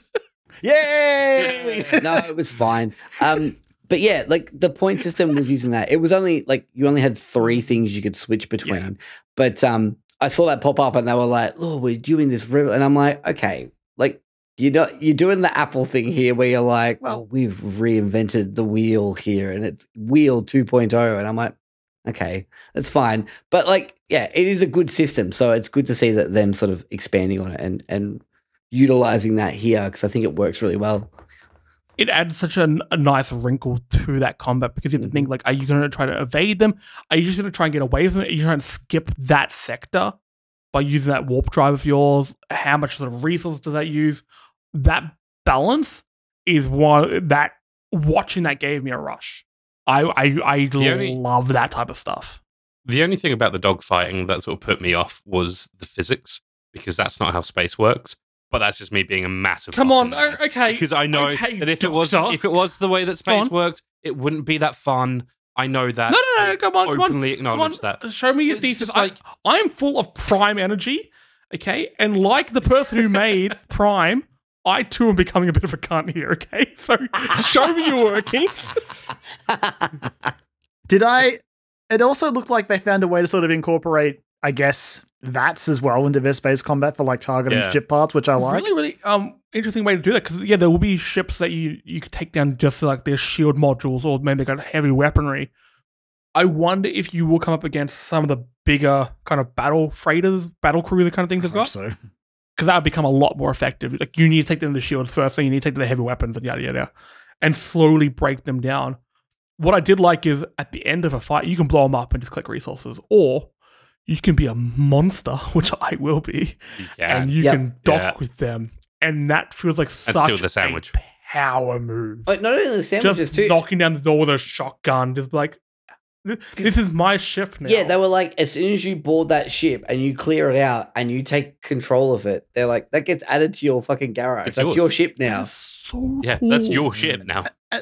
as soon as I saw that was going to be in it, I knew I'd be doing it because I was one of those monsters in it may have been another one, but I remember Black Flag, Assassin's Creed Black Flag, where it's like, hey, do you want to board that ship? Absolutely. I'm going on that ship and I'm killing everyone myself. I'm doing this and I'm looting them and I'm sinking them. Credit to Bethesda for saying, if you want to become a space pirate, you can. And this is legit space piracy. Yep. Like, you're Yeah. going to sink them or Yeah, you're going to take I'm them. down with And it. I am all about that. That combat looks really cool. How about the general combat? We spoke about before, but Bethesda don't do shooting mechanics very well. This does look like Looks I think it okay. looks a pretty good. step up, but the step up from pretty fucking low down. So anything was going to be, I have tower defense games on my phone that have better shooting mechanics than Bethesda games do. I think it looks serviceable. I don't think it's going to be... The combat isn't going to be the focus for this game. And, if it is, it's going to be more so the space combat than it is going to be the on-foot combat. With that being said, though, they do seem like they're offering quite a lot of variety so that you can focus on shotguns, or you can focus on electromagnetic weapons, which I thought were pretty cool. I love the fact that Energy the weapons. electromagnetic weapons, that Stuff. every barrel has its own laser sight. It Yeah, looks that's fucking cool. sick. Yeah, I like that. Also, That a looks pretty cool. bolt action rocket launcher is mentioned, which I need to see. Yeah. But because they mentioned the electromagnetic weapon when they're talking about how gravity affects the game, which I'm a massive fan of. So obviously that will help with regards to traversal. So if you see a tower in the distance, you may be able to jump there. Cool. But if you're fighting in 0G, and if you're using a weapon with actual like physical bullets coming out of it, ballistics, it pushes you backwards. Nice touch, because I would like those environments to have, things like fans and all sorts of like obstacles and stuff in the way. But then you can use those electromagnetic weapons, and then there were just energy weapons as well. I think they were separate, those two. Yeah. Physics only matters in space when you're on a planet. What? Physics only matters in space when you're on a planet, not in space, like flying around. But you're not in space, so at that point, you're on a planet, Exactly. John. That's when physics matters. Don't drag us down, Joel. We love this game, okay? You stay on Earth. You stay on Earth, okay? I'm really here with you. Like, I love the idea that you will be affected by sort of like the gravity and everything there. But ultimately, I just feel like the combat in this game, like it is in every other Bethesda game, is just a means to an end. 100%. Just moving you from 100%. one Yeah. interaction with a character to another. And it's sad about that. They had an opportunity to improve, but it's fine. It's enough of a step up to make it not bad. I feel like it's like too long, like too far gone, too much Bethesda-ness has happened already for them to have had the ability to refine combat into something a bit more deep or meaningful. It's it's probably not going to be for another 2-3 big Bethesda games until we maybe sort of see some of that Microsoft input where they make combat fun and good. Because it's also like perk based and things like that. They don't want to make combat. the be all end all. You need to be able to, like, Yeah. as I call it, or my partner called it, schmooze your way through the game, where you can, like, talk your way through enemies and stuff like that. Those perks will help there. So if there are multiple ways to kind of get through a situation, I don't mind that they aren't, it isn't Destiny level gunplay. I'm kind of fine with that. I don't want to use guns in this game anyway. I saw a dude running around just punching people. I want to do that. Just punch people. That's the thing. I was like, oh, cool. I'm gonna do a melee build. I'm gonna run around with a fucking sword or something. Like, I'm gonna play. Oh yeah, some of those weapons look good. Skyrim in space. That's what I'm gonna do. I'm gonna have a big two-handed sword and I'm gonna run around and charge people. That's gonna be fun. Before we do wrap up, because look, we're gonna have a lot more to say on Starfield in the coming months. When did it come out? Like September. September. For the 6th. Part of that will be the limited edition Starfield pre-order bonus set, whatever. They want your money. You can get a box and a watch, which I actually thought weren't too bad. The watch is pretty cool. If I was more excited about this, I would not buy it, but I would heavily consider it. Do you know how much it is? It's like $500. $500. Yeah. Yeah. But then I was like, it's essentially a smartwatch, really. So like, that's smartwatch territory anyway. Here's how you look at it, right? So it's $500 and you get the smartwatch. But if you're really excited for Starfield, that's $100 for each of the extra days you get early access to the game. Yeah. God damn. Yeah. That's 70% of a PSVR 2. But the limited edition Controller and wireless headset. Yeah. That controller is, That controller. I would say, in the top 5 additional, like, controller peripherals you can get for a console. I thought that was stunning. It was understated. It felt like it was from the game. Like even Todd was saying they wanted to have that sort of like analog sort of vibe that a lot of, and look, we didn't even mention the art style of Starfield. Even if the game bombs, even if it runs well below the 30 frames per second, I won't mind because I'll be able to look at each thing for longer. The art style of this is beautiful. That, like, they went with like a mixture of like NASA and punk. And I'm like, oh my god, this is so neat. That was a good choice. But sorry, back to the controller. I'm a big fan of that. It's pretty. Well, is anyone getting it? I am. Look, I don't have a current Xbox controller, and if I don't get the game on Xbox, I'm at the very least going to be picking up this controller. I've still got my Forza Horizon 5 one, my bright neon pink, blue, yellow. That's a nice. Yeah. That is really nice. Yeah. So I don't need another one, but it is very nice controller. I would, if I didn't have that, I would consider it. See, that's why I might get it, because I've been considering buying an Xbox controller for my PC, and this might be the one. Yeah, that's exactly my train of thought. Like, I normally use a Switch Pro controller for my PC, which is great, and I love the Switch Pro controller.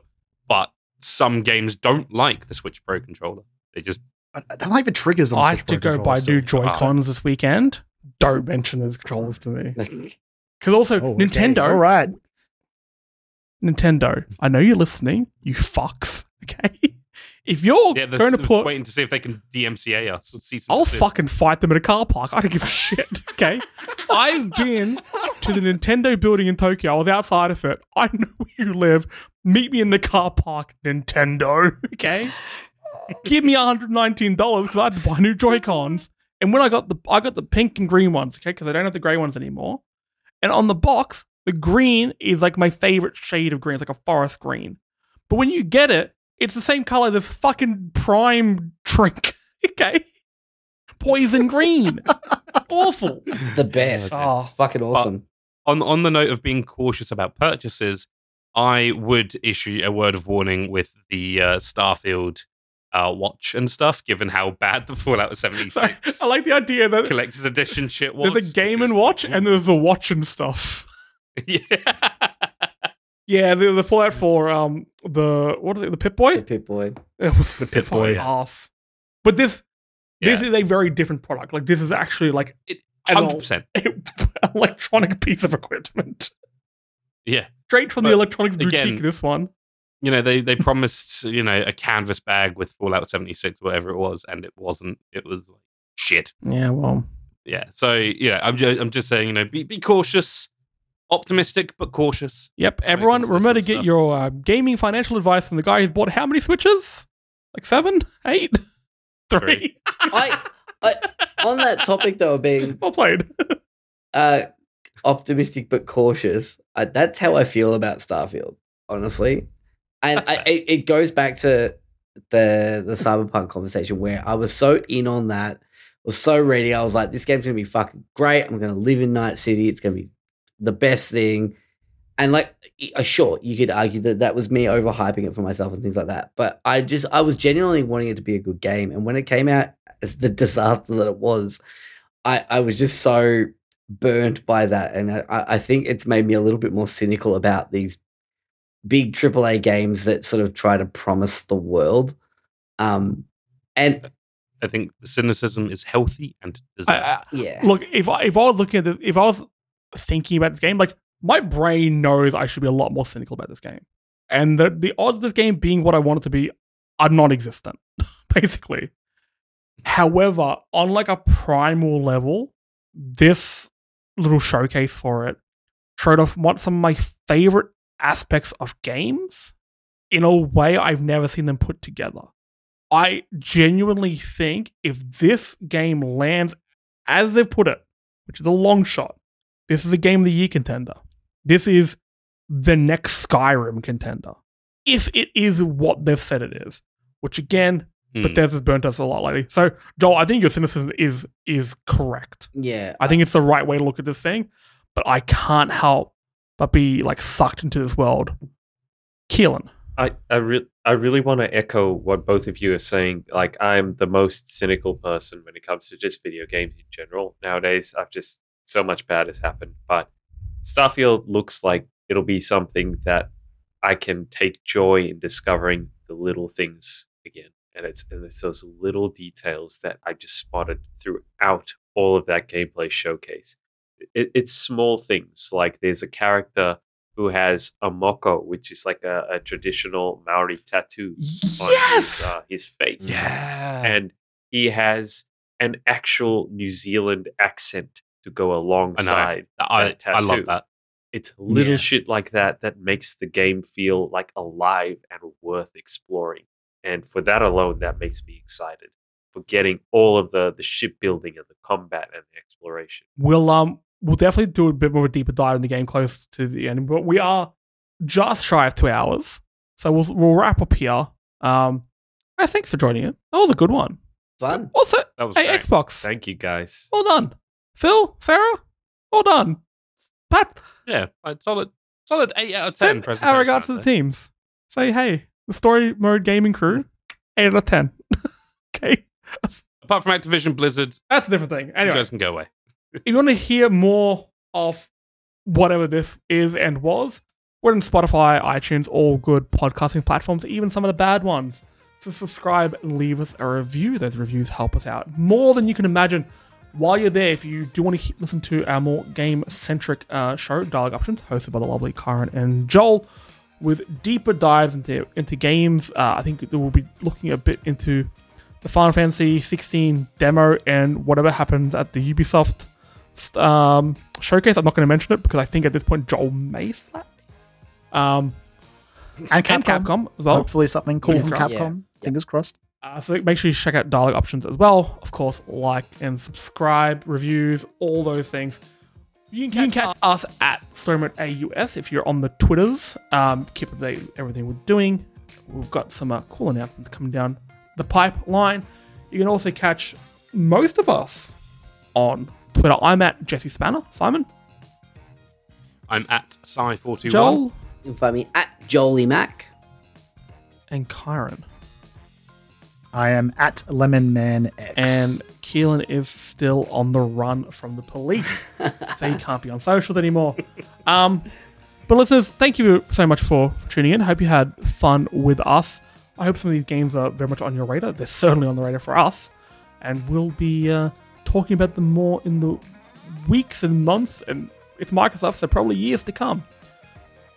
But with that, go watch things, go play games, go do your thing, be nice to each other, be safe, and we'll catch you next week. Bye. Bye.